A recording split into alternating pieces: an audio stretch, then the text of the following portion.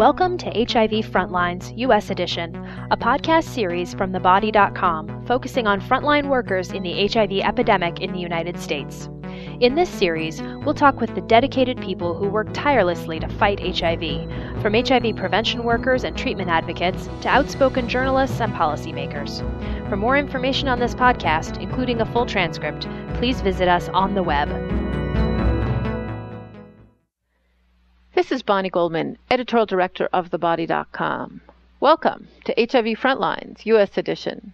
Today I'll be speaking with physician and scientist Dr. Anthony Fauci, director of the U.S. National Institute of Allergy and Infectious Diseases, which conducts and supports research to understand, treat, and ultimately prevent infectious, immunologic, and allergic diseases.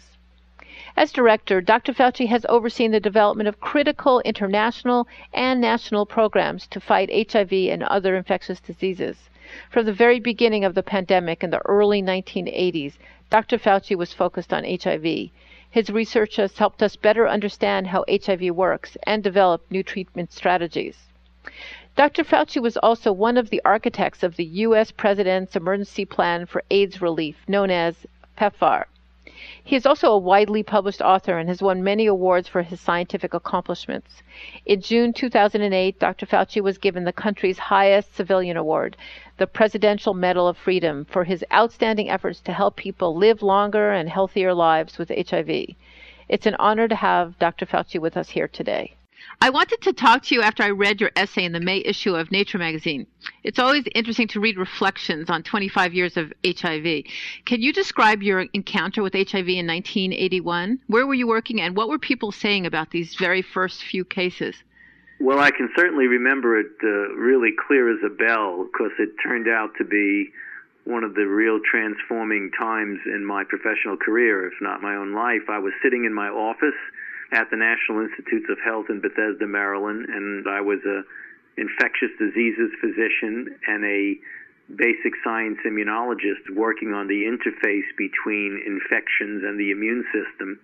And I had been doing that for about 10 years, 9 or so years following my infectious disease immunology fellowship. And I remember reading at my desk at the NIH hospital labs that there was a report of 5 gay men from Los Angeles who had pneumocystis pneumonia. It was in June of 1981. I remember thinking this was sort of an odd curiosity. I couldn't figure out why a cluster of 5 gay men should have what looked like an immunodeficient state for no reason. There was speculation that maybe they had consumed a toxic drug that suppressed their immune system, but no real anchoring to any reality of what could be causing this. And then about a month later, in July of 1981, another report from the CDC's Morbidity and Mortality Report landed on my desk of over 20 people, now from not only LA, but from San Francisco and New York. Again, all gay men, this time not only with pneumocystis pneumonia, but with Kaposi sarcoma in some of the individuals. And I remember at that point, essentially one of the first times in my still young medical career that I actually got goose pimples thinking about what this might mean, because it sure looked like a new disease to me, and it certainly smelled like it was an infectious disease, but none of us at that time had any idea what it was. There was a lot of speculation, a lot of guessing. Was this some sort of a mutated form of cytomegalovirus or some such similar virus that was commonly spread among gay men? Or was this, God forbid, a new microbe?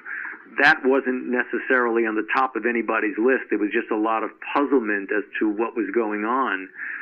And then over the next several weeks to months, the mystery began to unfold even more, because it was not only gay men, but injection drug users were starting to get this strange syndrome, which had been inappropriately called GRID, or gay-related immunodeficiency disease. And then after a few more months, more reports of women who were either injection drug users or possibly sexual partners of people who were infected. And then the first cases of babies born of infected mothers months after that. So over a period that began in the summer of 1981, over a period of about a year, there was this gradual unfolding of this extraordinary mystery of which we were all in the dark about, because it was highly suggestive that this was a sexually transmitted disease and that it was an infectious disease.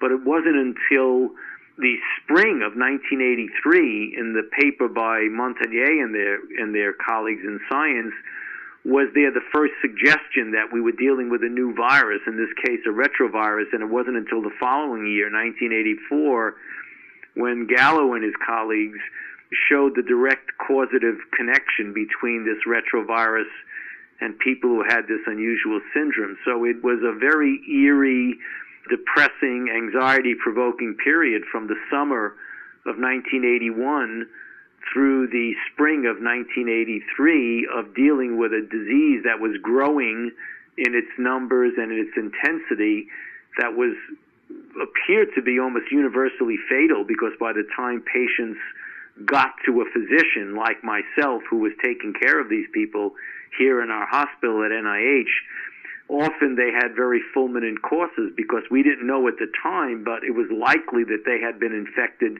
for several years before they even came to our attention. But once they got very sick, there was very little that we could do for them. So those early years I refer to when I talk about this as the very darkest years of my professional career.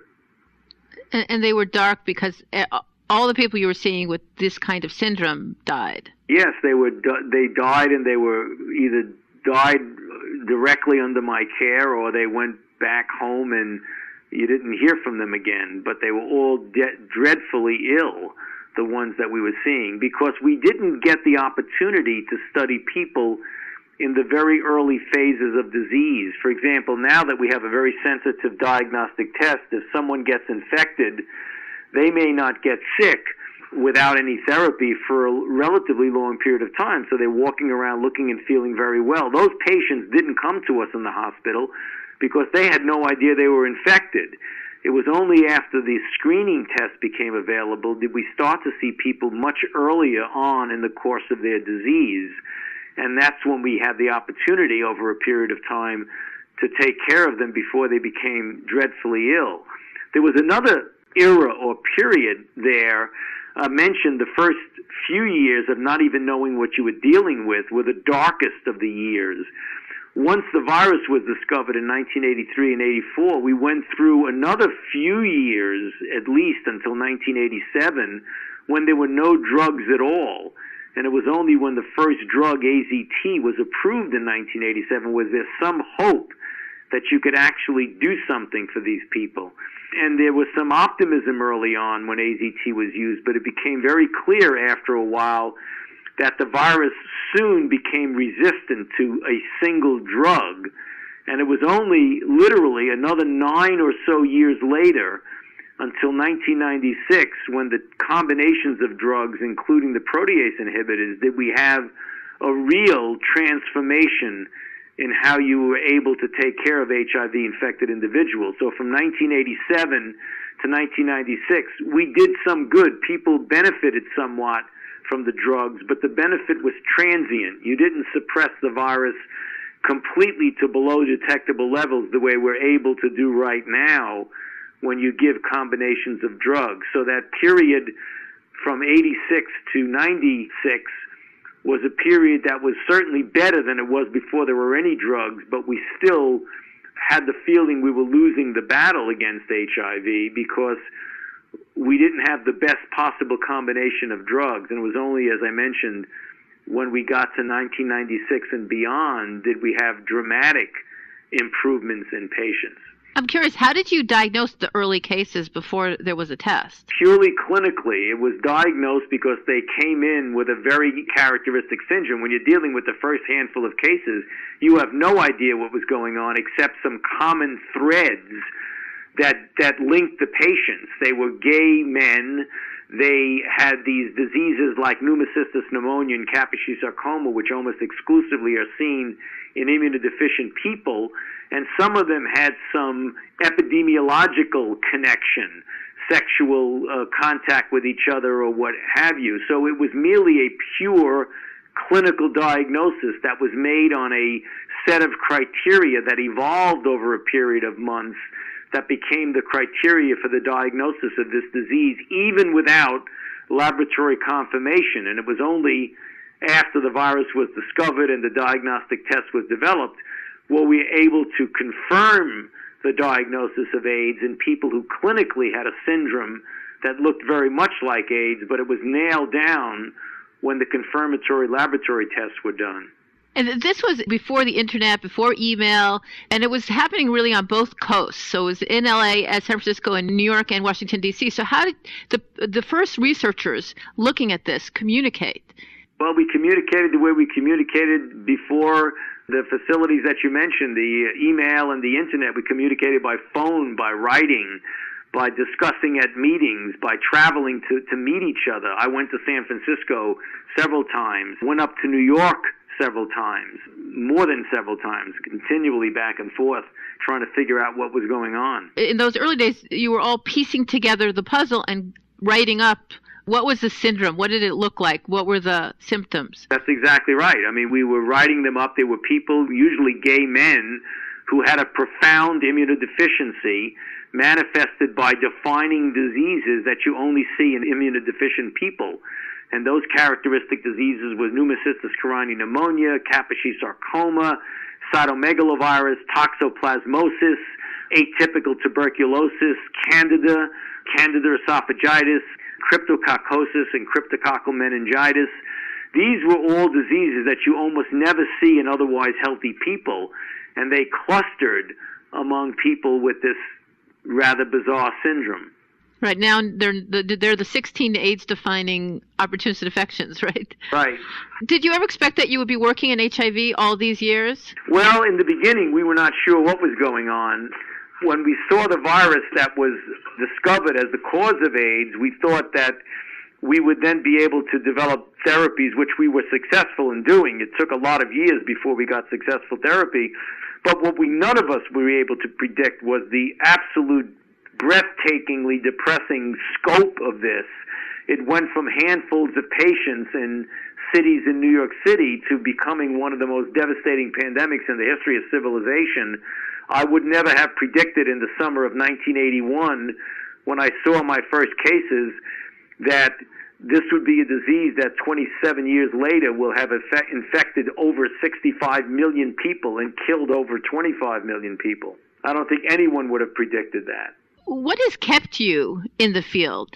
Has all the developments been very exciting to watch? Some people have gotten discouraged, I guess. Sure, some people have gotten discouraged. Some people have gotten burned out. I mean, I was driven by the enormity of the problem, by the fact that as a researcher and as a clinician, I could make a contribution to it. As a science administrator, I could marshal and argue for greater funding for both research and public health endeavors. And what's kept me through it throughout the years is, A, it's a very exciting field.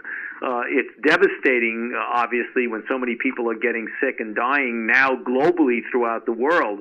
The science is very exciting. We've made some very important advances in science, and we've been able to translate these particularly to drugs that have a major positive impact, and we're trying very hard to help in preventive modalities, which is really, you can't just address this pandemic with treatment alone. You have to have prevention, and one of the major components of prevention is the development of a vaccine, and that's one of the things that we're working on. So it's a field that continually changes and continually is very challenging. So it's the challenging nature, the enormity of the problem, and the possibility that we can do some good that has kept me involved in it so intensively over the last 27 years. So in your article, you say that unlike many other diseases that affect mostly the poor and the disenfranchised, HIV captured the attention of so many people, including world leaders and the medical community, activists, celebrities. And these same people were not activated by the fact that malaria was killing millions of people in the developing world, or that millions of women die in childbirth every year. Can you conjecture why there was such a dramatic scientific and public health response to HIV and why it interested all these people? Well, See, I'm certain why, and I've written about it in the article. And what I think happened is that you have these diseases like malaria, which kills 1.3 million people a year, tuberculosis, which kills 1.6 million a year, almost exclusively in developing nations, diarrheal diseases, respiratory diseases, neglected tropical diseases. Most of the developed world looked upon that as somebody else's problem, because you don't usually see those types of things in the developed world. But we had a very interesting circumstance with regard to HIV, because it was first recognized in the developed world. In fact, in the United States of America, in Los Angeles, San Francisco, and New York. So we became very aware of, frightened by, impressed with, and involved with HIV/AIDS right from the very beginning. As it ultimately turned out, HIV is a disease of the developing world much more than it is a disease of the developed world. 90% of all the infections are seen in low and middle income countries, and 67% of all the infections are in southern Africa. So what happened is that we became acutely aware of the devastation of HIV, not only in the United States, but in developing nations. And when we went to Africa to explore what was going on there with HIV, we came face to face in confronting the enormity of the problem of malaria and tuberculosis. So in some paradoxical way, attention has now been put on malaria and tuberculosis and neglected tropical diseases merely because they are diseases that tend to travel with, if I can use that metaphor, travel with HIV. So if you go to developing countries in sub-Saharan Africa, the three big killers are HIV, malaria, and tuberculosis, together with neglected tropical diseases. So all of a sudden, the developed world was fully cognizant of the fact that malaria is a great killer and tuberculosis is a great killer. And because of that, a lot more attention now is being paid to malaria, when several decades ago it was thought of as someone else's disease that no one really knew a lot about or cared about. One of the spin-offs of the devastation of HIV has been the positive effect of calling attention to other diseases that also deserve our resources and our attention, such as malaria and tuberculosis. You say that HIV/AIDS is predominantly a disease of the developing world, but isn't it true that places like Washington, D.C., Baltimore, New York, and the Southeast have huge rates of HIV infection in communities of color? Absolutely, and in fact, some segments of our society are just like the developing world. I mean, Washington, D.C., you mentioned, Washington, D.C. has the worst problem of any city or state in the country. It is 9 times the incidence of HIV compared to most other cities. An astounding figure of 5% of the entire population of the District of Columbia is infected with HIV, and 2% have AIDS. It's very predominantly and very disproportionately impacting the African American population. Washington, D.C. is 60% African American. The new cases that we have each year, 80 to 90% of them are among African Americans. In the United States as a whole, and this is reflective of what we're seeing in cities similar to Washington, places like Baltimore, Newark, and other places with a high density of HIV infection. Of the new infections each year in this country among men, 49% are among African American men, and in the new infection among women, 65% are among African American women, and yet African Americans comprise only about 12% of the United States population. So there's a great disparity and a disproportionate burden that's borne by African Americans. I know this is not really your focus, but do you have any ideas about why HIV has settled into this population so powerfully? Well, there's a number of reasons. It's a confluence of events. There's the issue of the inner city nidus of injection drug use, the spillover of injection drug use by heterosexual contact, sexual partners, young women of male injection drug users get infected. Women themselves who are in crack cocaine sell sex for crack. They can get infected and pass it on to their sexual partners. So it becomes a confounding issue of everything from injection drug use to stigmatization associated with homosexuality among gay men who are African American. Do you think that enough is being done to address the epidemic in this population? No, I don't think so. And we all know that we need to do more in everything. We need the community leaders need to step up to the plate.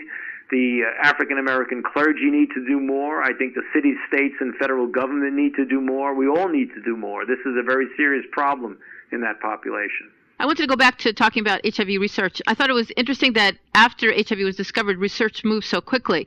Why do you think researchers in HIV have made such strides developing such a large number of effective drugs and turning an almost invariably fatal disease into a manageable one, while researchers studying other diseases, other viruses, have still not made much progress? Well, I think it's pretty clear that the amount of resources that have been devoted to HIV is extraordinary. The NIH spends about 11% of its budget, its entire budget, on HIV research, $2.9 billion per year. Also, pharmaceutical companies are very heavily invested in working with the government and academia in developing drugs, because these are drugs that people have to take for the rest of their lives. And so the possibility for a huge profit margin is great. These are blockbuster drugs when they work, because you have millions and millions of people who will be taking these drugs for the rest of their lives. So there's not only an investment in the government research enterprise, but there's a great incentive for pharmaceutical companies to get involved in developing drugs. That's not the case with diseases like malaria or tuberculosis or other types of infections, because the incentive and the market for developing interventions for that is not nearly as great as is the case with HIV. The pace of HIV understanding and drug development, it seems so fast, and the assumptions are so continually upturned. As a researcher, what has been your experience standing on the front lines of this? Well, it's exactly what you say.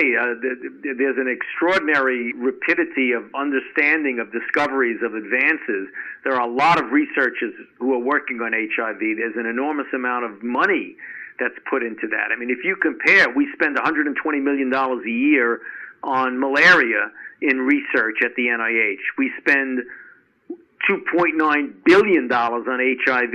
I mean, that in and of itself can explain the difference in advances in biomedical research related to those two different diseases. Do you think that these advances in research help because many of the HIV researchers were gay, and so it made the disease all that more personal? No, I don't think so. Certainly there are gay researchers in every discipline. I think that in the big picture of things, I think gay researchers have made major contributions, as have straight researchers. I don't think because there are many more gay researchers, as you said, in HIV, that has had a major impact on the ultimate outcome. What impact do you think the early activism by ACT UP and other groups had? Well, I think it was a positive impact. They really demanded to have a say in things like the design of the clinical trials, as opposed to being very restrictive when you had no drug that really was available for people. The exclusionary nature of clinical trials was unacceptable to them, and they were correct in that. And the rapidity in which drugs would be approved by the FDA when you have a fatal disease for which there are no drugs are available, they demonstrated against that.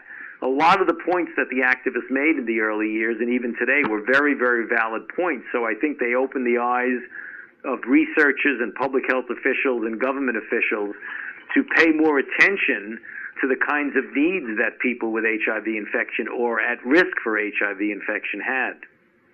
So all in all, I think the activist movement was a very positive thing in HIV. Did you feel that way at the beginning when you were being shouted at?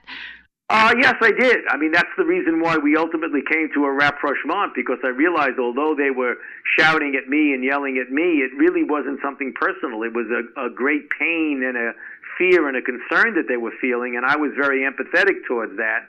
And that's the reason why we developed very good relationships ultimately with them. But you're right, in the beginning, they were very confrontated because they needed to get our attention. And indeed, they did get our attention. They certainly got my attention. You say in your article that we must do better at delivering prevention, and that less than 20% of those at risk of HIV infection are currently receiving such help. Which people at risk were you referring to? Well, I mean, if you go through the list of men who have sex with men, the idea of behavioral modification, counseling about how they can avoid their risk, less than 20% of those people have access to that. The distribution of condoms by people who would benefit from the use of condoms, less than 10, 12% of them get it. Injection drug users who can benefit from clean needles and syringes, again, less than 20% of the people who could benefit from them are actually getting them. So there are a lot of preventive modalities that are available and proven to be effective, and in general, when you add them all up, less than 20% of the people who would benefit them actually have access to them. So we've got to do better in making these modalities of prevention accessible to the people who would benefit from them. You mentioned how critical it is, the provision of clean needles and syringes. How come 25 years into this pandemic, the scientific community has been unable to convince politicians to allow for syringe exchange in their state? Well, there are several states that actually do fund needle exchange programs. The federal government does not. I made a recommendation a long time ago that we should be funding needle exchange programs. The federal government has not accepted that recommendation, but several of the states have. You mentioned circumcision as the newest way to prevent HIV, at least in the developing world. Why do you think circumcision doesn't seem a factor in the developed world? Well, it's the rate of infection that one sees. For example, the rate of infection in countries in which there are a number of other sexually transmitted diseases that confound the probability of transmitting it and make it worse if you're uncircumcised, whereas in the developed world, in which, for example, in the United States, the majority of people are in fact circumcised, there's less sexually transmitted disease in addition to HIV. So the impact is less when you have a much lower rate of transmission and a much lower incidence and prevalence. It's when you get into those countries, such as where we did the trials in sub-Saharan Africa, where the incidence and prevalence is very high, that circumcision makes a difference. Dr. Fauci, could you tell us why you think it has been so challenging to find an HIV vaccine?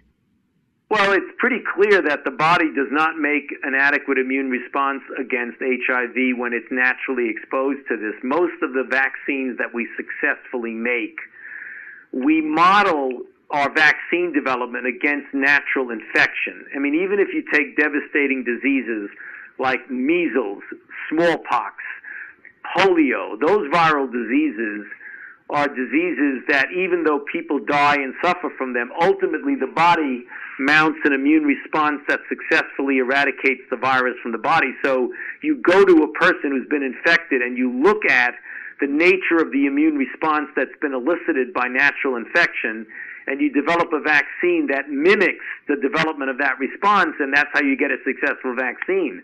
Unfortunately, with HIV is very different. HIV does not elicit naturally a good protective immune response against this particular virus. And so we don't even know if the body is capable of eliciting a protective response. So when we develop a vaccine, we have to do better than natural infection. And thus far, we've been unsuccessful in doing that. So it really is a question of not picking the right vaccine as to whether or not the vaccine is even going to ever be able to induce a response that would be protective. That's a very formidable scientific challenge. So are we looking at another 10 years, 20 years, or? It's impossible to predict. It would be folly for me to give you a time frame because I don't have any idea how long it's going to take. You say in your article we're in the infancy of discovering something. That's correct.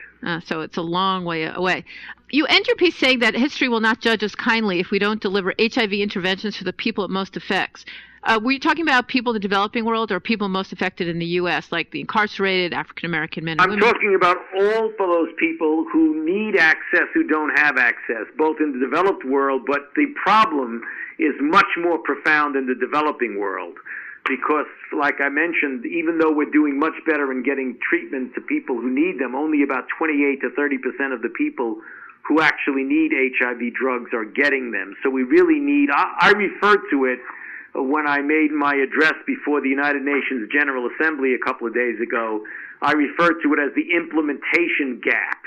The gap between the fruits of HIV research in the form of prevention and therapy and getting those fruits delivered to the people who really need them. Namely, we're not implementing the programs that are going to be the things that get access to the people who need these interventions. And why aren't we implementing them? Well, it's very, very difficult when you're dealing with poor countries and you're dealing with governments that are not particularly organized to do this. You have to assist. You have to get leadership from them. Sometimes we don't get the leadership that we need, and it costs a lot of money. That's the reason. Finally, I wanted to ask you, what has been the most important thing you have learned being at the front lines of this pandemic? Well, I think the most important thing is that we have a very formidable problem, and we have to keep pushing, and we cannot give up. We've done an awful lot. I use the terminology much accomplished, much to do. We've accomplished breathtaking advances in science, but we still have a moral obligation to do much, much more, and that's the thing that's impressed me the most. And is the NIH budget for HIV going up or going down? It's been flat over the last few years, as the entire NIH budget has. Over the years, it's rapidly accelerated, but for the last 5 years, it's been relatively flat. But the whole NIH budget has been flat for the last 5 years. Do you hope that the coming administration may look at it again? And I hope so. Is that something you'll be working on? Yes, indeed. Okay. Well, thank you very much, Dr. Fauci, for taking the time to talk with me. You're quite welcome. It was a pleasure. The opinions expressed by hosts or interviewees in this podcast do not constitute professional advice, should not be considered substitutes for professional services, and do not necessarily represent the opinions of Body Health Resources Corporation or its sponsors. Please see the full disclaimer online at thebody.com. If you have comments or questions, please contact us. This has been HIV Frontlines U.S. Edition from The Body. Be sure to check in frequently at thebody.com for the latest news and information on HIV.